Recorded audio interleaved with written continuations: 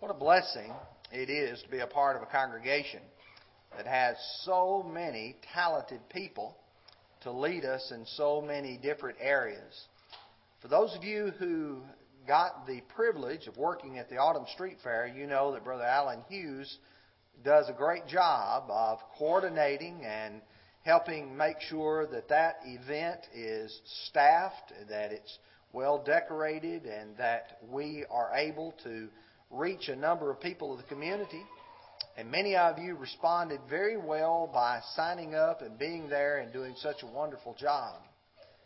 This morning, we were treated to a privilege of having a young man that the church here supports, and I'm thankful that our elders see the need to be able to train a new generation of preachers. You may not have known that the young man that spoke this morning just turned 20 years of age. I have ties older than that. But Brother Raj did a great job. He's learning. He's growing. He said he was so nervous, and I said, well, you couldn't tell it. But we're so thankful to have that kind of leadership. And then this afternoon, the Bible Bowl, Brother Steve Hillis does such a great job of coordinating the youth work.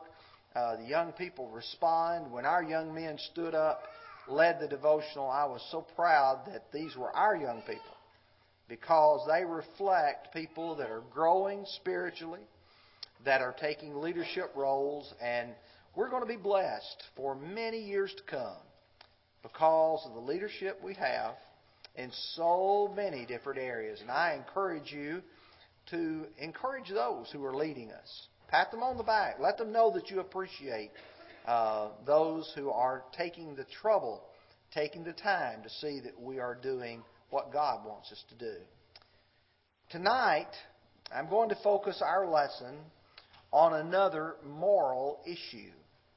I received a request some time ago if I would deal with some current moral issues that are in our country.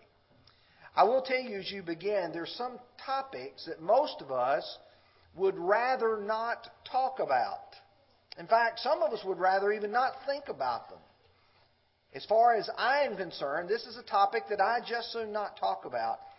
And I do know that when Paul wrote the Ephesians, in Ephesians 5 and verse 12, he says, "For it is shameful even to speak of those things which are done by them in secret." There are some things that happen behind closed doors. And I wish that society was such that we didn't even talk about it. But that's not the case. God's Word addresses the sin of Sodom, and our society has become enamored with it. I mean, if you turn on your television, you watch a movie, you see that it's around you almost everywhere. I will reiterate, as I did last week with regards to the subject of abortion, this is not a social or political issue. This issue goes before the very founding of our country. This was an issue thousands of years ago. Thus, it is not a political issue. This is a moral one in which God has spoken. Simply because an issue is a hotly debated topic in society does not mean that there is no solution to it. There is a solution. There's always a solution by going to God's Word. We're going to look at three things, and I hope that I reflect what the Scriptures teach on this subject. Number one, to talk about a difficult situation. To look a little at the background here. Number two, I would like for us to look at the degeneration of our society. How our society has changed. And then number three, for us to look at the declaration of Scripture, because that's the most important part. Let's begin, first of all, with the background behind the events. If you'll turn with me in your Bible to Genesis chapter 18. This is an important chapter because it precedes the discussions of Sodom and Gomorrah. If you'll remember in Genesis chapter 18 and verse 19, and I'm trying to set this up, you have there God saying, "I will bring upon Abraham that which I have spoken, because I know him." He'll guide His children and His household after Him in such a fashion that I can be able to help Abraham. I can tell Abraham what I am doing. Well, that's going to bring up something in verse 20. And the Lord said, because the outcry against Sodom and Gomorrah is great, and because their sin is very grave. Now, you can stop there for just a moment. God is telling Abraham, Sodom and Gomorrah have sinned, and there's an outcry. People are saying, this is not right. God also says that their sin is very grave. It's serious. So, what takes place, beginning with verse 23, and Abraham came near and said, would you also destroy the righteous with the wicked? Suppose there were 50 righteous within the city. Would you also destroy the place and not spare it for the 50 righteous that were in it? Now you know God's response. He's always a just and a loving God. Verse 26, so the Lord said, if I find in Sodom 50 righteous within the city, I will spare all the place for their sakes. Now when you read that, you recognize several things. Number one, Abraham knew that Lot lived in Sodom. Abraham is pleading for the righteous within the city of Sodom. He knew his nephew lived there. Second of all, Abraham also knew that it was righteous to punish the wicked. He was not suggesting that God should not punish the wicked. He was saying, don't punish the righteous with the wicked. How many have family or friends that have embraced the sin of Sodom? How many of them are in the middle of it, such as Lot was, even though Lot was righteous? And Peter tells us he vexed his righteous soul with these ungodly deeds that were going on. But how many of us have family members or friends, or former friends perhaps, that have gotten involved in this? And you've got to look at the attitude of Abraham. He's concerned. He doesn't want Sodom and Gomorrah to have to be destroyed. Do you want these people who are involved in this sin to simply be destroyed, or do you want repentance to take place?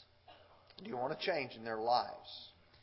Surely we hate the sin while we love and care for the sinner.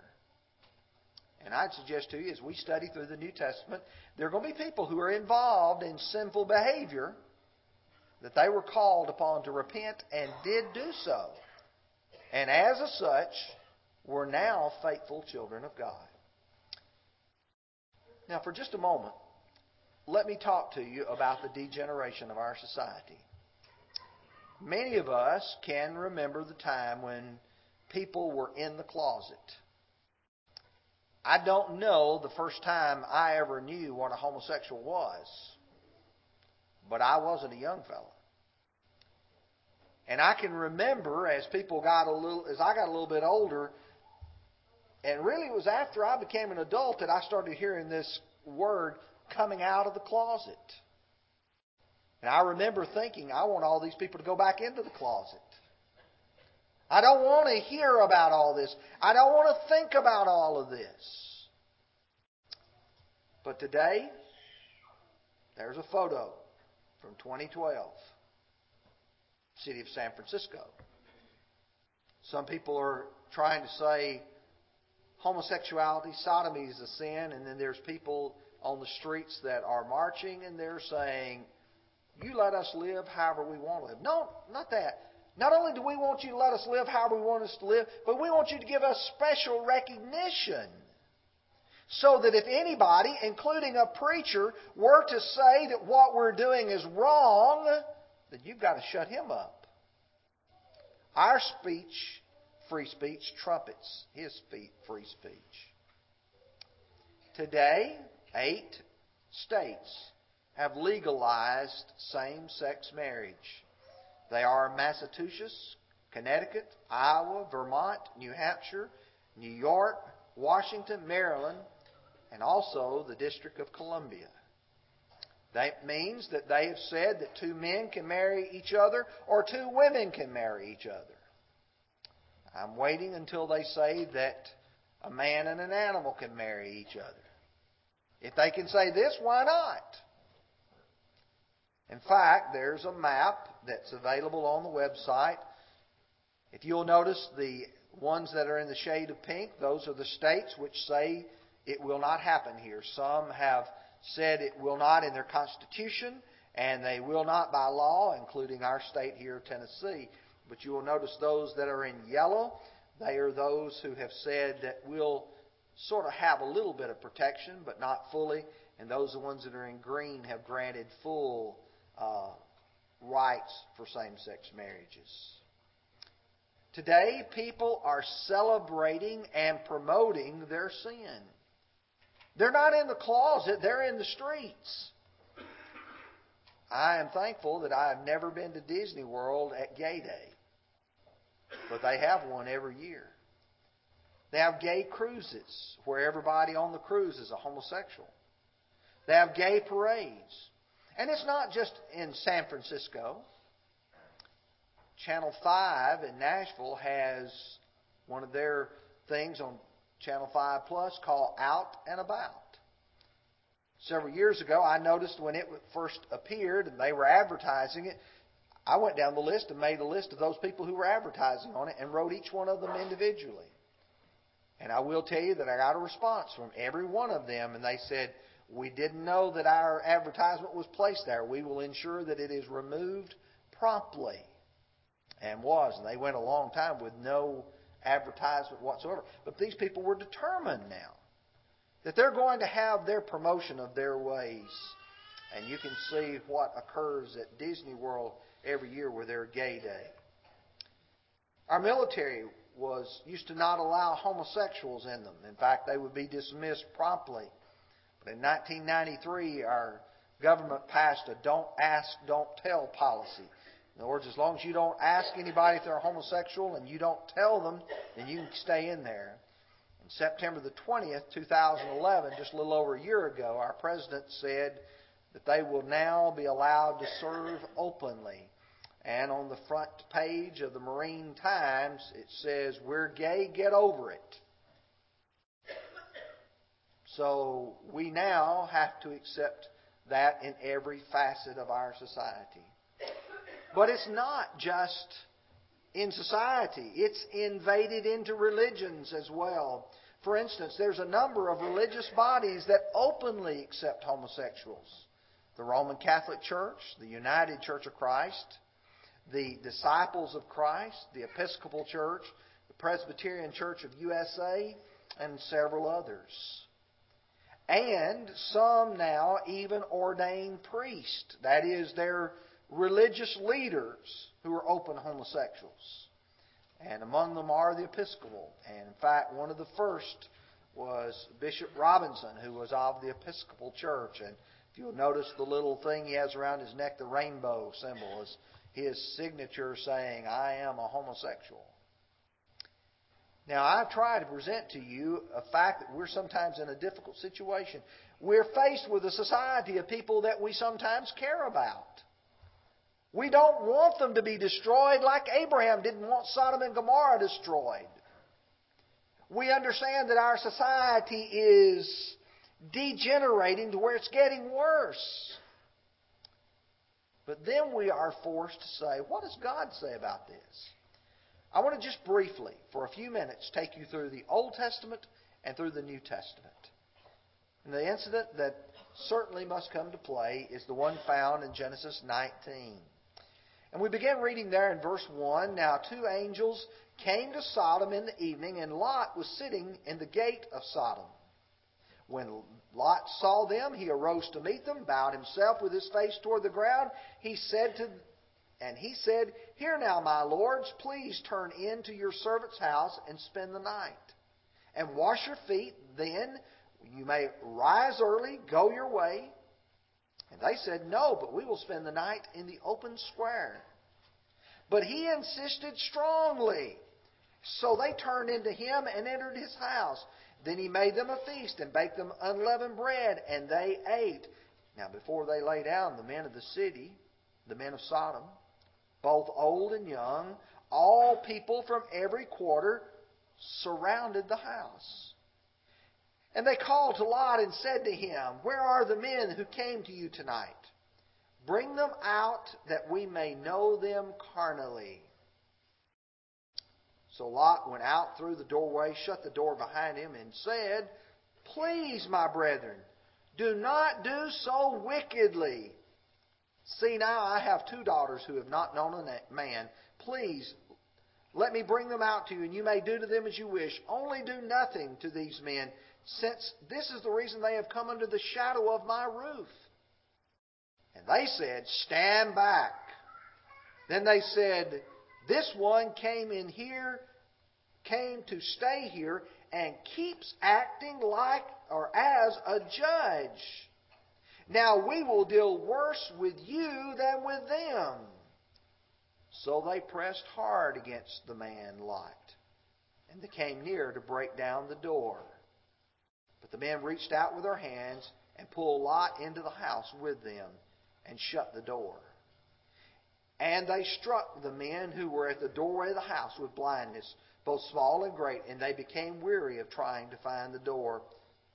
For we will destroy this place, because the outcry against them has grown great before the face of the Lord, and the Lord has sent us to destroy it. I want you to see these people here are outright homosexuals, and they're willing to come and mistreat the angels of the Lord. Now, they think they're men. And I want you to notice their response to Lot. You think you're a judge over us. You're judging our behavior, Lot. People today, when you say that homosexuality is sinful and wrong, people say, Who made you a judge? Where do you get the right? I didn't call them that. God did. And He has the right. And He has the authority. I don't think you can get any plainer than what God sent through Moses in the book of Leviticus. Chapter 18, verse 22, You shall not lie with a male as with a woman. It is an abomination. Chapter 20, verse 13, If a man lies with a male as he lies with a woman, both of them have committed an abomination. They shall surely be put to death. Their blood shall be upon them. They deserve to die. That's capital punishment. You may or may not know that one of the reasons why many of the Muslim countries look at us with such disdain is because of our morals. They look and they say, You approve of and you tolerate what is an abomination before God. You go to many of these countries where the Muslims are in charge, and do you know what the sentence is for homosexual behavior? Death.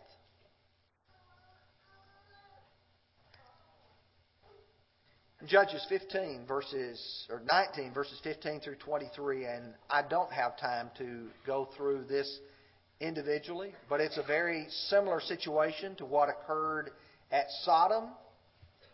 There's a man who is traveling. He's been to Bethlehem. He's going to go to the city of Jerusalem. He's from the mountain country of Ephraim.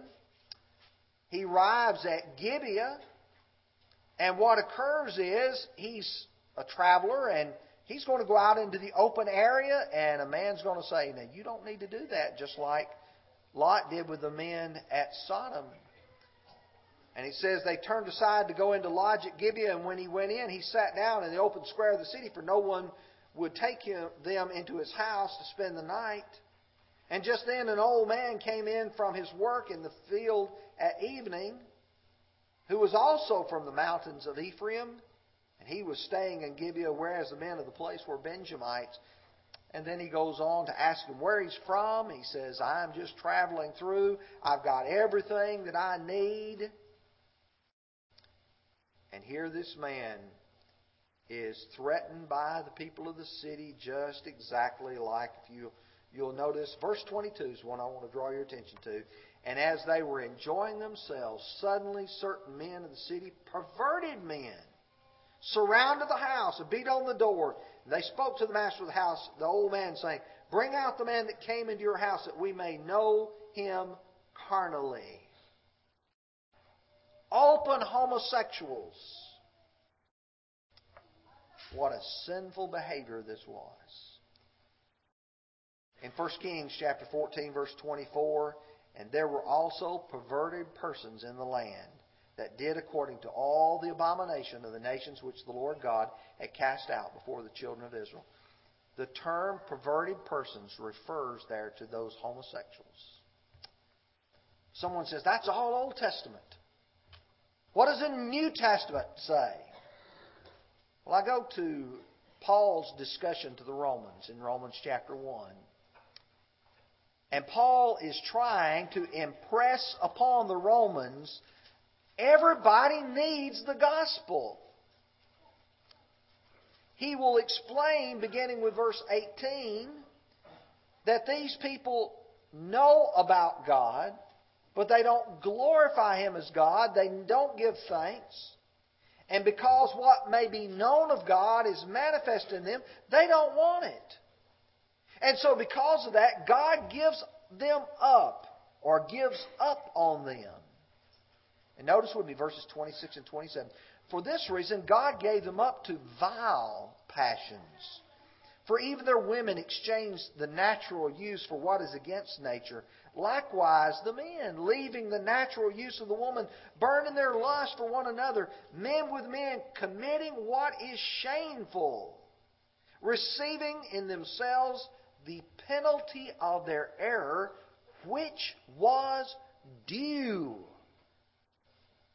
Do you hear Paul saying, when they are punished for this, they deserved it? In 1 Corinthians chapter 6, Paul is enumerating a number of sins. He says, do you not know that the unrighteous will not inherit the kingdom of God? Do not be deceived. Neither fornicators, nor idolaters, nor adulterers, nor homosexuals, nor sodomites, nor thieves, nor covetous, nor drunkards, nor revilers, nor extortioners will inherit the kingdom of God. You cannot be a practicing homosexual and go to heaven. Period. Now you can repent of that, change your life, and you can. Because verse 11 says, and such were some of you, but you were washed, you were sanctified, you were justified. You changed your life. Sodomites are contrary to sound doctrine. In 1 Corinthians 1 and verse 10, Paul says, among other things, for fornicators, sodomites, for kidnappers, for liars, for perjurers, and if there's any other thing contrary to the sound doctrine. And then the passage that Brother David read from the book of Jude, after he talked about the people who came out of Egypt being rejected because they didn't listen to God, and after he talked about the angels that sinned, how they were rejected because they didn't listen to God. Look at verse 7. As Sodom and Gomorrah and the cities around them in a similar manner to these, having themselves given themselves over to fornication and gone after strange flesh, are set forth as an example, suffering the vengeance of eternal fire. It's almost as if we look and see that example in the Bible. God sent fire and burned them up. What does that teach us? That teaches us that God doesn't like that at all. Now, some of you may be offended the way I put this, the quibble of the queers. But they refer to themselves as queers, so I'm not calling them anything that they don't call themselves. They suggest that these passages only condemn gang rape that would be wrong for heterosexuals too. I'm sorry, but that's just not the case. What you find in the book of 1 Corinthians, the book of Romans, and the book of 1 Timothy is very clear that he's not talking about a gang rape. Number two, they would say that it would not be against nature if you were born that way. A person may be born with a desire for something, but they do not have to act on it. There may be a man born with a desire to have illicit activity with women, but he's better not act on it, or he'll be just as condemned as anyone else. A man may be born with a physical proclivity, desire for some sort of maybe alcohol, but he better not act on it. You remember Genesis chapter 4, verse 7? Do you remember God as He addresses Cain? He says, Cain, why is your countenance fallen? Why are you so angry? He says, sin's desire is for you, but you should rule over it. You don't give in to sin. You may have a natural desire, but you don't give in to it. And I hate to even mention this one. They point out the close relationships between biblical characters, David and Jonathan, or Ruth and Naomi. For instance, in Ruth 1, verses 16 and 17, and Ruth said, entreat me not to leave you or to turn back from following after you. For where you will go, I will go, and wherever you lodge, I will lodge. Your people will be my people, and your God, my God. Where you die, I will die, and there I will be buried. The Lord do so to me, and more also, if anything but death parts you and me. This refers to the close bond of friendship, but in no way implies any illicit sexual behavior. The practices today that are defended by man are condemned by God. And those who practice them will be judged. Those who approve of them will also be judged by God, according to Romans 1 and verse 32. God is the real Supreme Court. Man may decide whatever he wants to here on this earth, but if his decisions are in conflict with the laws of God, he will find out one day. As he stands before the Almighty, that if I approve the things that are sinful and wrong, that God will judge me for those. People can change their behavior. Many people must suppress or deny their urges. A person can do what they know they're supposed to do. And real freedom is found in Christ Jesus our Lord. You know, Jesus talked a lot about, in John chapter 8, about freedom from sin. Let me tell you how you get there. It involves a process of coming to understand and know. The Bible would describe this in Romans chapter 10 as hearing. Hearing the message that Jesus is the Christ, that He's the Son of the living God. It involves then believing what we have read, what we have heard, that is backed up by the Word of God. We believe that He is the Son of God. It involves repentance. That is where a man understands the direction I've been going is wrong and I have to correct that. And then to be baptized, to be washed. 1 Corinthians chapter 6, verse 11. Acts 22, verse 16. And now why are you waiting? Arise and be baptized and wash away your sins, calling on the name of the Lord. We have people in our audience tonight who've not yet become a Christian. You need to become a Christian. I'm sure in an audience such as this, we have brethren and sisters who perhaps have sin in their lives. You may have a sin much different than the one we have discussed in our lesson tonight. But if you need to have the prayers of this congregation, we urge you to respond to the invitation. Would you come as we stand and sing?